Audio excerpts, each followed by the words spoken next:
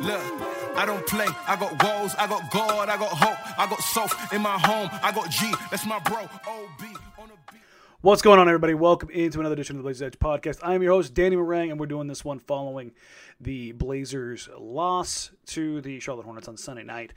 I was planning on doing a podcast. I was going to do a little bit more tighter form, but considering the run of play, I didn't get a podcast in last week because, I have everything going on in the world. If you followed on Twitter, you probably know I was busy dealing with COVID nonsense as far as getting a vaccine and not getting one, and so it kind of threw a wrench in everything. But regardless, we're back, and instead of, trying to tackle this exact topic, that exact topic, I figured I'd do a little bit of grab bag, last second mailbag, and you guys came through. So a lot of questions tonight, and what I'm going to do is, I literally just walked in the door and threw on some comfy clothes and getting ready to tuck in to kind of go through the questions we got here. And I'm going to try to proofread these in real time. So if I start reading one of yours and then I stop, it's because I've either already hit it or it's wild. So I'm just going to kind of go through and get these taken care of. And, we'll kind of sort through where we are and what's going on. And I don't know. Maybe it'll be therapeutic. Maybe not for you. Maybe I'm not going to help you at all. Maybe I'm just going to exacerbate issues. I'm going to just kind of give you as bluntly honest assessment as I can of your questions, and we'll go from there. So we'll get going here. The first one I got here is from Bradstreet Racing at Bob Bradstreet. I know you're not. I understand you are not a fire Terry Stotts guy. My issues with free agents usually not wanting to come to Portland unless traded here, being a mellow type situation. We need to develop our younger players. It just refuses to give them consistent run and keep them involved even when they struggle.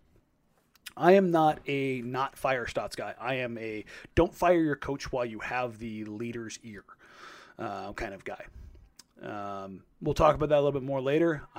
That situation may be changing. Not necessarily the part about the leader's ear, but the locker's ear. And I think that might be something we'll take a bigger look at, especially with these final 16 games.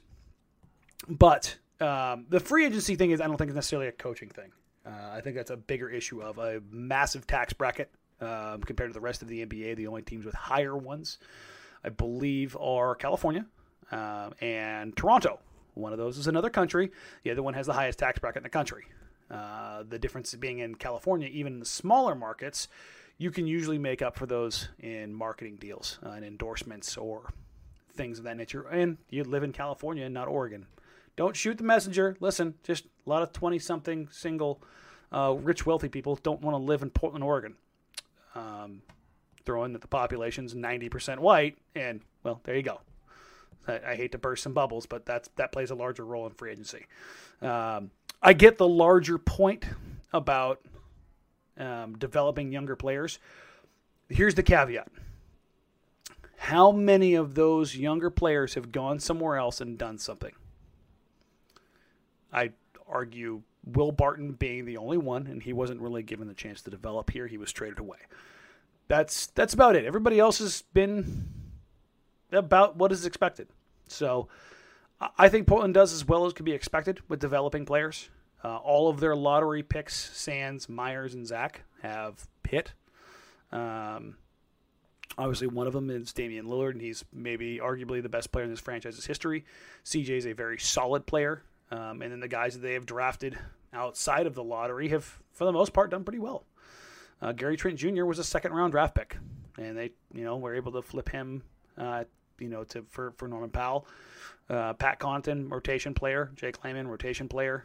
I think something I was talking to somebody about tonight is that Anthony Simons has already logged more minutes before 22 years old than Damian Lillard ever will or ever would. And that's the thing, is that Ant is still incredibly young. Nasir Little is still incredibly young. Raw players that it's going to be 5, 6, 7 years before we know what these guys really are. It's wild to think about how young they really are, regardless of their years of experience already. Nas being basically a year and a half, 2 years, and at 3. Anybody who's listened to me for any period of time knows I'd rather see those guys out there than a 17-year vet. And yes, I'm talking about Carmelo Anthony. I don't believe in dedicating those kind of minutes to anybody, not even Carmelo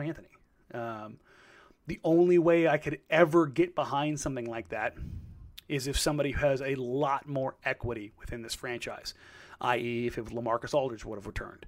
I could at least see that. If you squint hard enough, I could go, okay, there's a tried and true relationship between Dame and LaMarcus, and you could go, okay, I get it. But I also think he would also know where the boundaries are in that situation.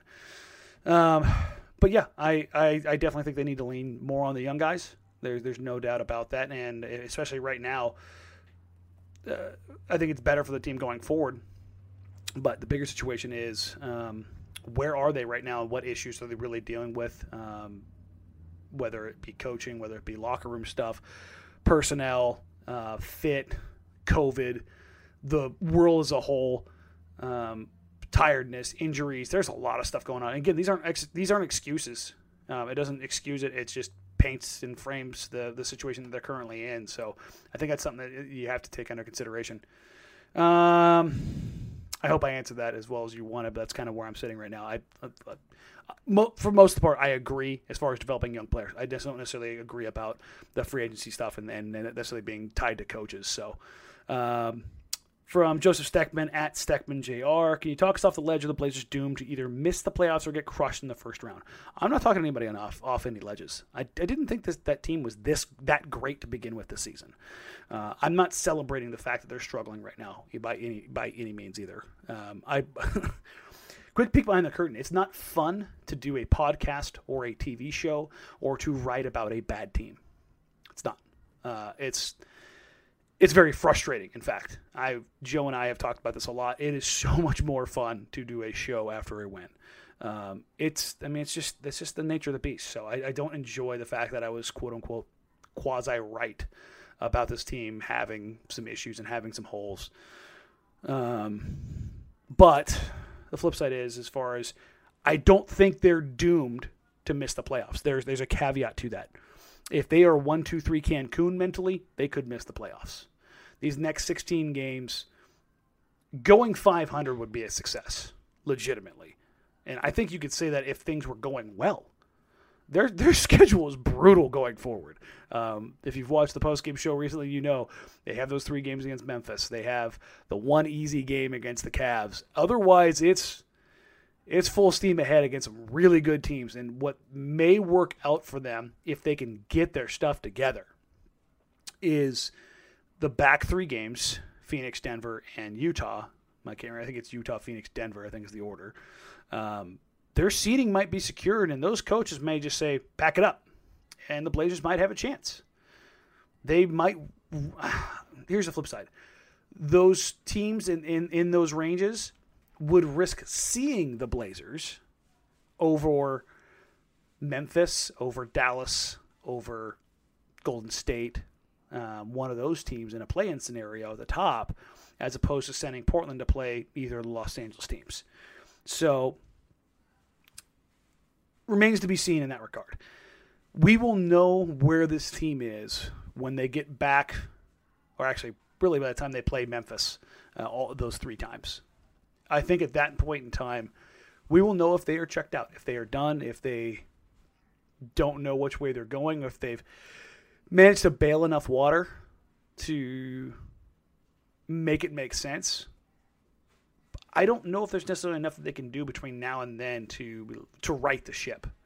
They could maybe save it from sinking before the end of the season. But I think regardless of what happens, they're probably still a first round out. I said best case scenario is this team making the second round coming into the season. I didn't think they made enough moves to really justify anything beyond that, and even if things lined up well for them. So that's kind of where I'm sitting. Aaron Lopresti, at Aaron Lopresti, this team cannot lose a game like this in this way and be considered serious playoff contenders. I have no explanation why, but they are seriously underachieving right now. I don't know if they're underachieving right now. And I know that sounds crazy. Let me reel this back a little bit. One, it has to do with where I placed this team coming into the season, which I said they would be somewhere around 6th. Everybody just said, it's the best team Dame's ever had. Da, da, da. Overall, yeah, it's post LaMarcus. But they're still missing a second All-Star. Like, they're still missing that guy. Like, that matters. Beyond that, I would argue that they're achieving about what we expected them to. They're just doing it in a very boring and bland way. And by that, I mean, with the exception of tonight against the Hornets, they are winning games that they should win and losing games we expect them to, which is different from the past when they would get games against good teams and then inexplicably drop eggs against really bad teams. They would look past them. Tonight you can paint, though, well, they didn't have Dame. Well, the Hornets didn't have probably their 2 of their 3 best players.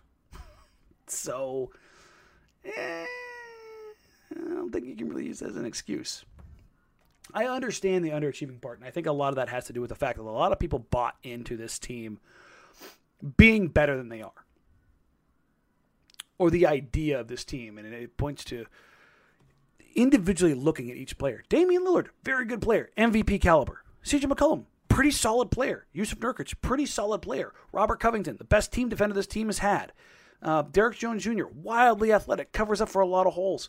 Now you have Norman Powell. You've got Anthony Simons. You've got Carmelo Anthony. You've got Enes Kanter.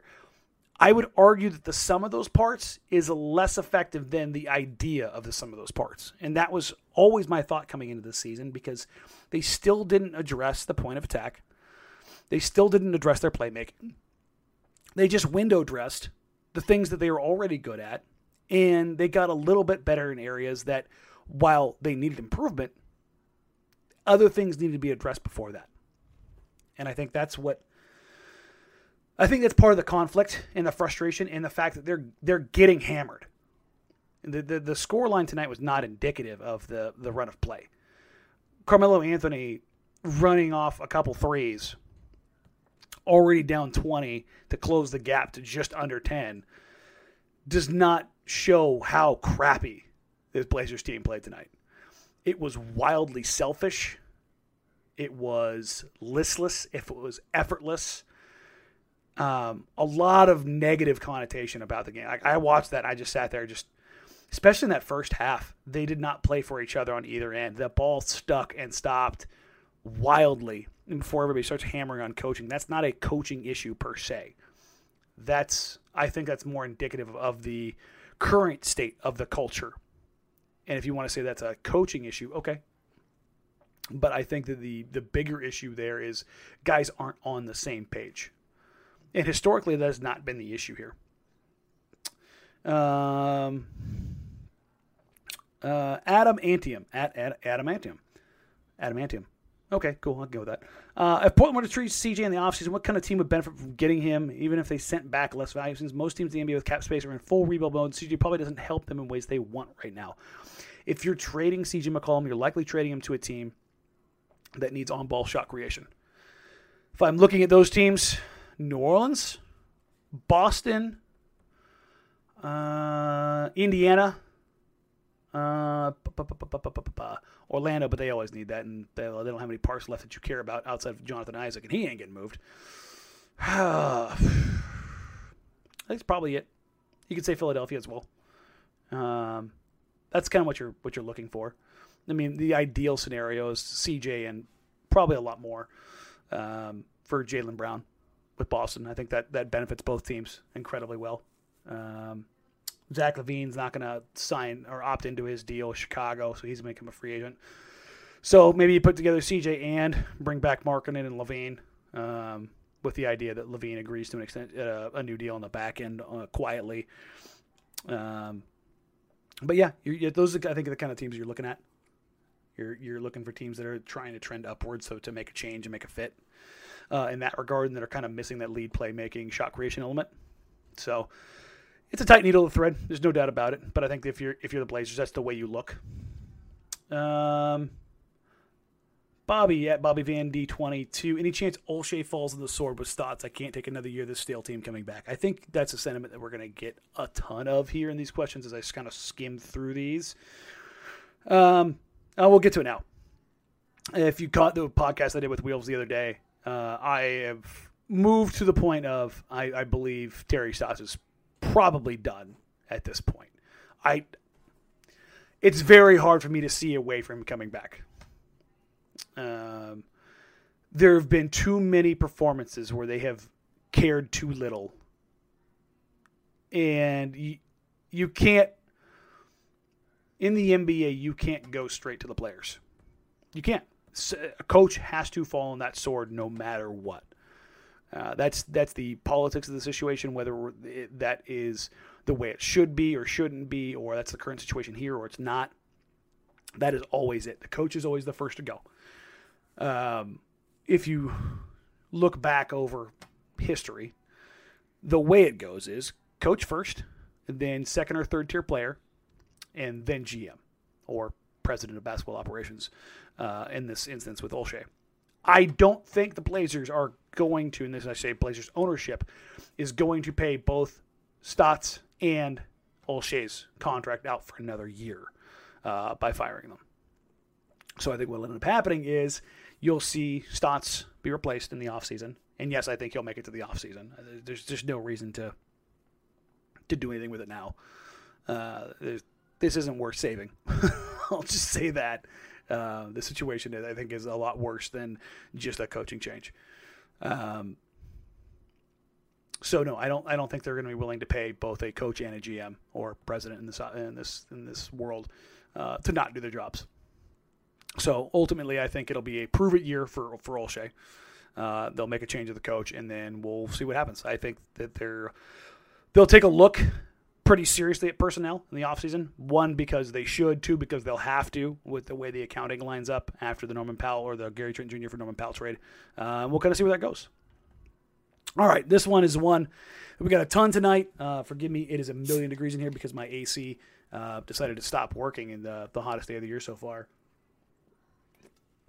So Daddy's got to wet his throat.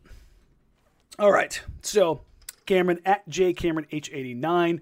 Why did Derek Jones get benched? Did Portland hurt their flexibility by promising Melo to not be benched even when he's hurting us on defense? That's a two-parter. So the Derek Jones Jr. thing. How do I go through this piece by piece? As I understand it, certain things were said to Derek Jones Jr. to sway his opinion in free agency to come to Portland, to allow him to express his game, to develop, and to do some things. Discussions were had.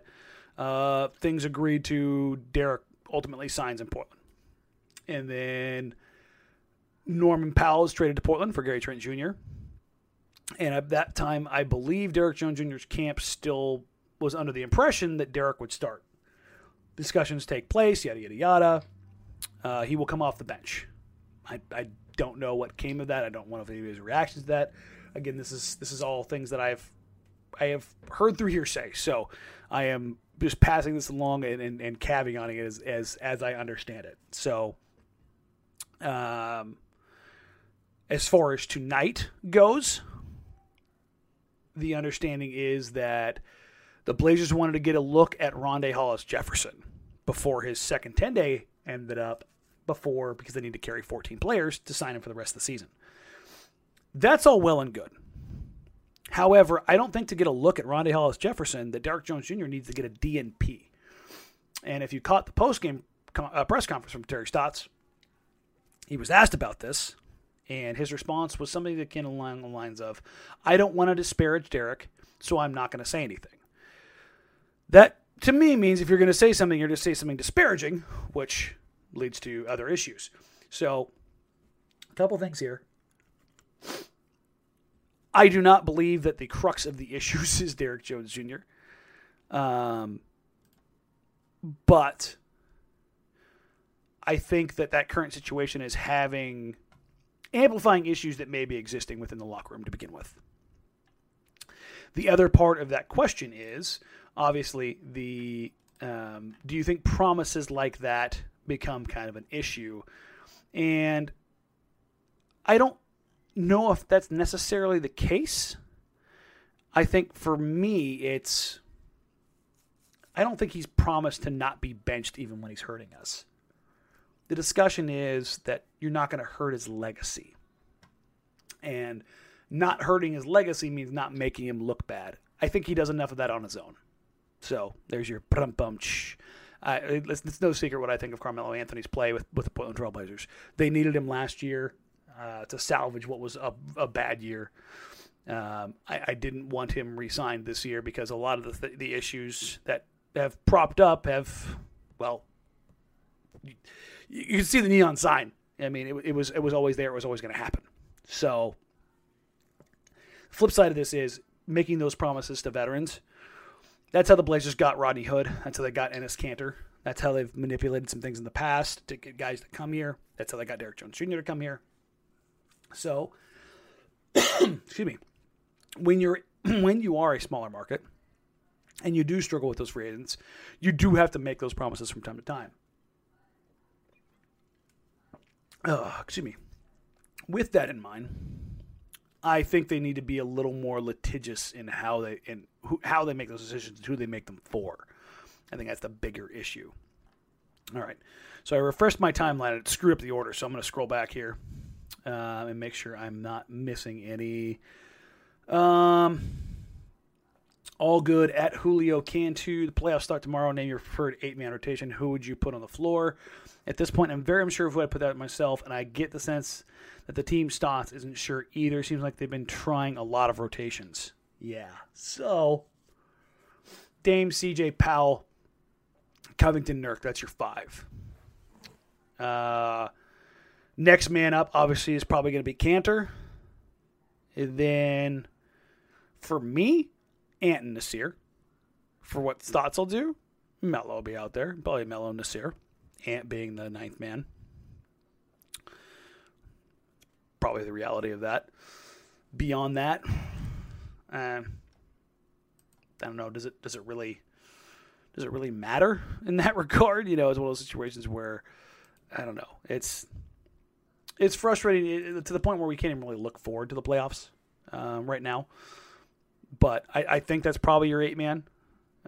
But even then, between Dame, CJ, and Norm, those are all of the minutes at the 1 and 2, and half the minutes at the 3 probably. Nurk and Kanter eat up pretty much all of your center minutes, and whatever isn't there will be taken by Covington / Melo, depending on how you put the lineup out there. And then Melo probably still gets 20-ish minutes. You probably get 12 or so to Nasir. I mean, then when you start doing the math, there's not much left after that. So you're probably leaning at 38 for Dame and CJ and Powell, 34 to 36 for Covington. Then you get 24 each for Nurk and Kanter. Not a whole lot of minutes left. So, yeah, I think that's kind of where I sit. And I think it has less to do with them being unsure and more to do with some internal stuff. That's kind of what I land on. Chances this week they put Tibbetts in charge for the rest of the season and send Stotts on an early summer vacation. 0%. Barring a catastrophic breakdown in the locker room, there's just no reason because they're still in the hunt for the playoffs, and they do not, unless again they have totally lost the locker room.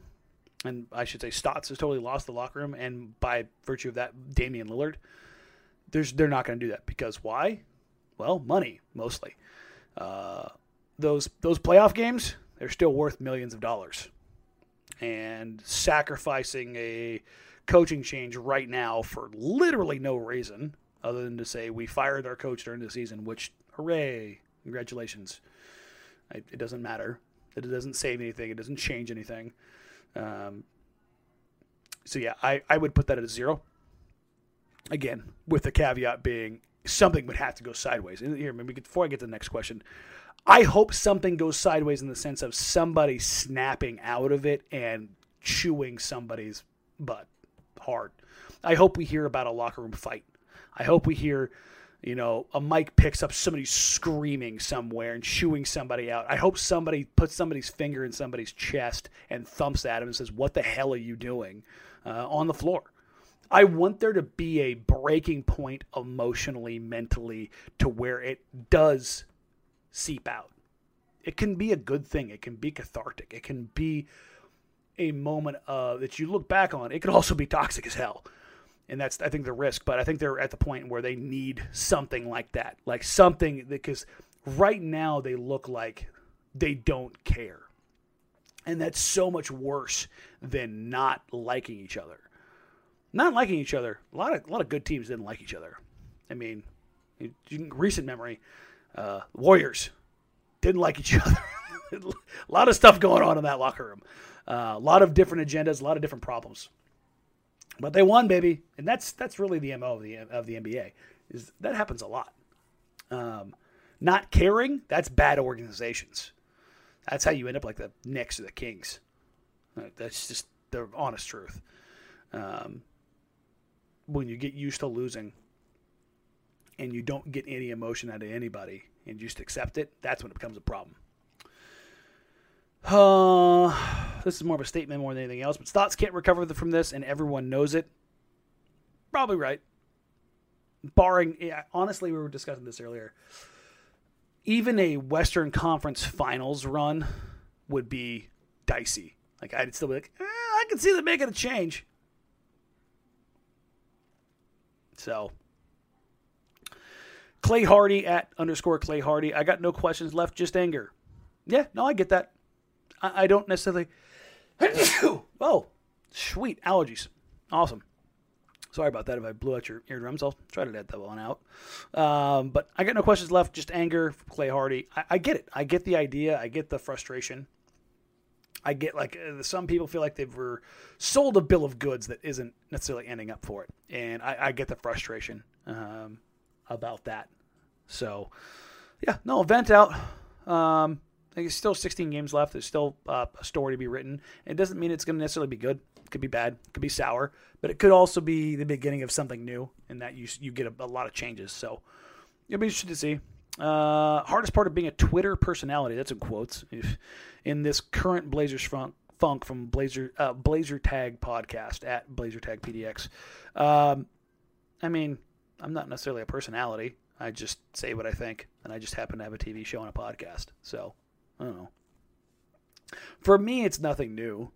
The whole idea of this team kind of running up against it, running into a ceiling, it's kind of something I've sat on for 5 years. So, I'm kind of glad that it's coming to a head. Not that they're playing poorly, but that it might spur change. I think that's ultimately where I find myself landing more often than not. At least that's what I try to tell myself. Because if not, then what the hell was all this for? So I think that's ultimately where I find myself right now. At Chargers with a lot of R's. Oh, no, it's just 2 R's. I just can't see because I'm squinting. Is this team partying before some of these games or what? I mean, it'd be a lot cooler if they were, let's be honest. At least you'd have an excuse then. So, but I don't think that's the case. They'd probably look a little more ragged. Let's see, at Jeremy Crickle at Strifey? I don't know. In your opinion, what's the best possible move Blazers can make this offseason? We have talked about CJ for Ingram being possible. I don't think that straight trade is possible. In fact, I would almost guarantee that's not possible. But I like where your head's at.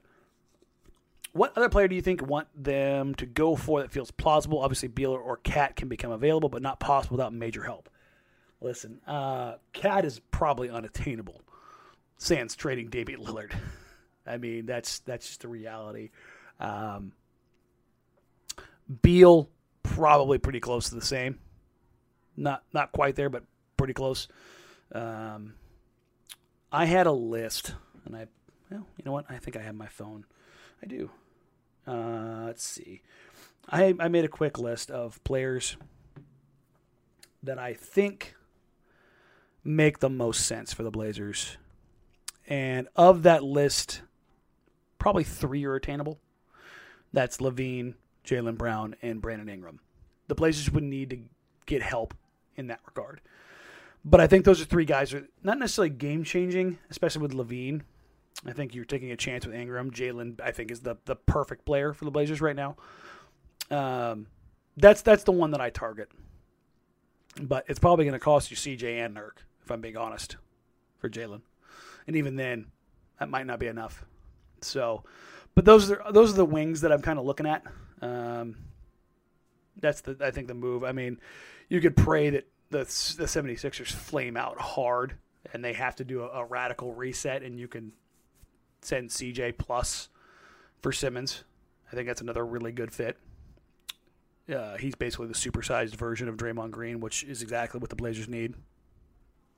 But yeah, I think those are the kind of the moves that we're looking at.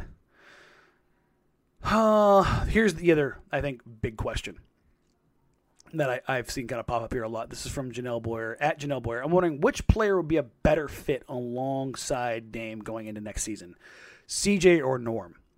If you've caught the show recently, Joe and I have kind of hit on this a little bit.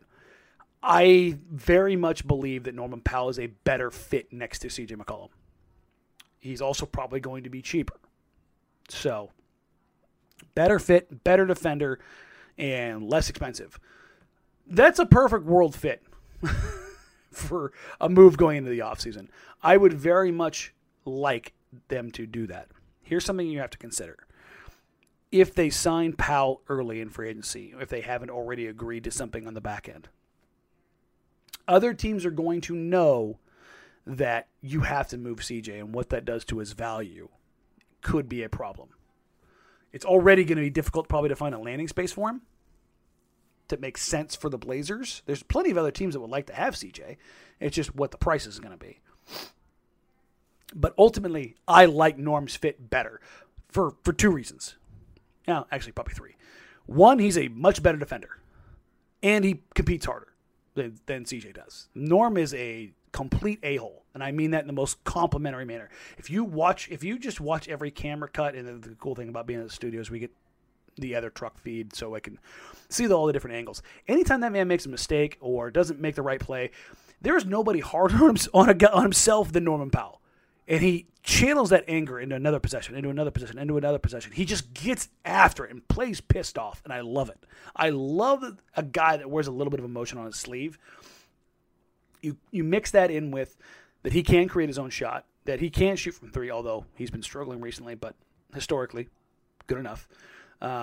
He's great in transition, which the Blazers have been missing for years, and he can put the ball on the floor and get to the rim with ease, finish, and generate free throws.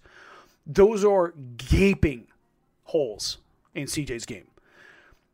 CJ's one of the worst free throw generators of 20-point scorers in NBA history. He doesn't get to the rim effectively, nor does he finish there effectively. The fact that they can get that in a guy in Norman Powell, even if it costs them some shot creation and some mid-range shot making and shot taking, I think the fit is better next to Damian Lillard. Let's see. B. Williford at 78 DB Dub. Any early indication on if Norman Powell will want to re-sign with Portland over the summer? I have zero insight into that. I have no idea. Nothing. So I can't imagine things are going swimmingly, though. I mean, Toronto wasn't a great place, but he was living in Tampa Bay in that regard. That's tax-free money for the year in Florida, so cheers to that. Also, probably a little bit nicer to come home to a place in Tampa Bay than in Portland right now. I mean, don't get me wrong, the weather's been great, but it's not exactly great vibes from the team. So, yeah, I would imagine things aren't going great. That's just, again, my 2 cents. From at Rip City Stan, Trailblazers Stan, serious question: would missing the playoffs be what the Blazers organization needs to do to make either a office move or coaching move or some major shift in how they play? Number one, we kind of already addressed this. I believe the coaching change is probably going to happen. I don't believe the organizational move is going to really happen, i.e. with Olshey. The personnel move, I believe, is pretty likely to happen. I don't think they can get any further than they are without doing that. I think that's what I said made sense. That's kind of the position that I think they're in right now when I look at this team. I don't think they're in a great place. I don't think that this is something that they can try to sell. You know, in the past, the 2019 season, well, they made the Western Conference Finals, so you don't need to make a change. Last year was injuries, so you don't need to make a change. This year, you could have sold it as injuries if they didn't win enough games as they did with CJ Nurk out. But now that people are back, You can't go, well, now it's not that. It's actually okay. So I would imagine that things on multiple levels have run their course, and that we're in for some bigger than usual changes. And with that, I'm going to wrap it up because I've got to edit this, and it's late, and it's going to be an early morning. Thank you, everybody who got questions in. I hope I did enough as far as answering as was what you're looking for. I had some breakdown videos that I was going to do, but I'll be honest. I think that there's not a lot of point in doing them right now. So they're in like half-finished status because I think there's bigger issues with this team than taking a look at, hey, my guy Ant was showing some different things, or Norman Powell was really good at the point of attack defensively, and here's why. Like I'll get more into that stuff if we see something more from this team. But right now, it's these are broader, bigger questions, I think, than anything else. And I think that's kind of the issue I'm going to stick with. I will do a quick promo plug here. Dave got a chance to sit down with the one and only Ben Golliver, the friend, the homie, and talk about his new release, Bubble Ball. And if you can, get out there, pre-order it, take a look at it. Ben was very, very excited to write the book, to have experienced the bubble itself, something that not a ton of people got to do. And Ben was one of the very few that was there the entire time. So his insight there is going to be pretty cool. I've got my advanced copy which shout out to Ben for getting me a copy. That's I guess the one cool thing about, not one of the one cool thing, one of many cool things about having known Ben for a very long time. So I'm really excited to read it. But definitely go check that out. For this podcast, please like, rate, review, subscribe. Thank you to everybody who's been patient with me. I know the episodes have been few and far between recently. That's life right now. So. I'm trying to get back more in the groove of doing this, and as we get closer to the end of the season, in the off season, we'll definitely ramp up the off season content and kind of go from there. Again, thank you so very much for downloading, for listening, for being a part of this. It's never lost on me how every time I think, it's not that big a deal, and I get so much feedback. Hey, where's the podcast? I miss you. Here's got some questions for you. It is incredibly cool.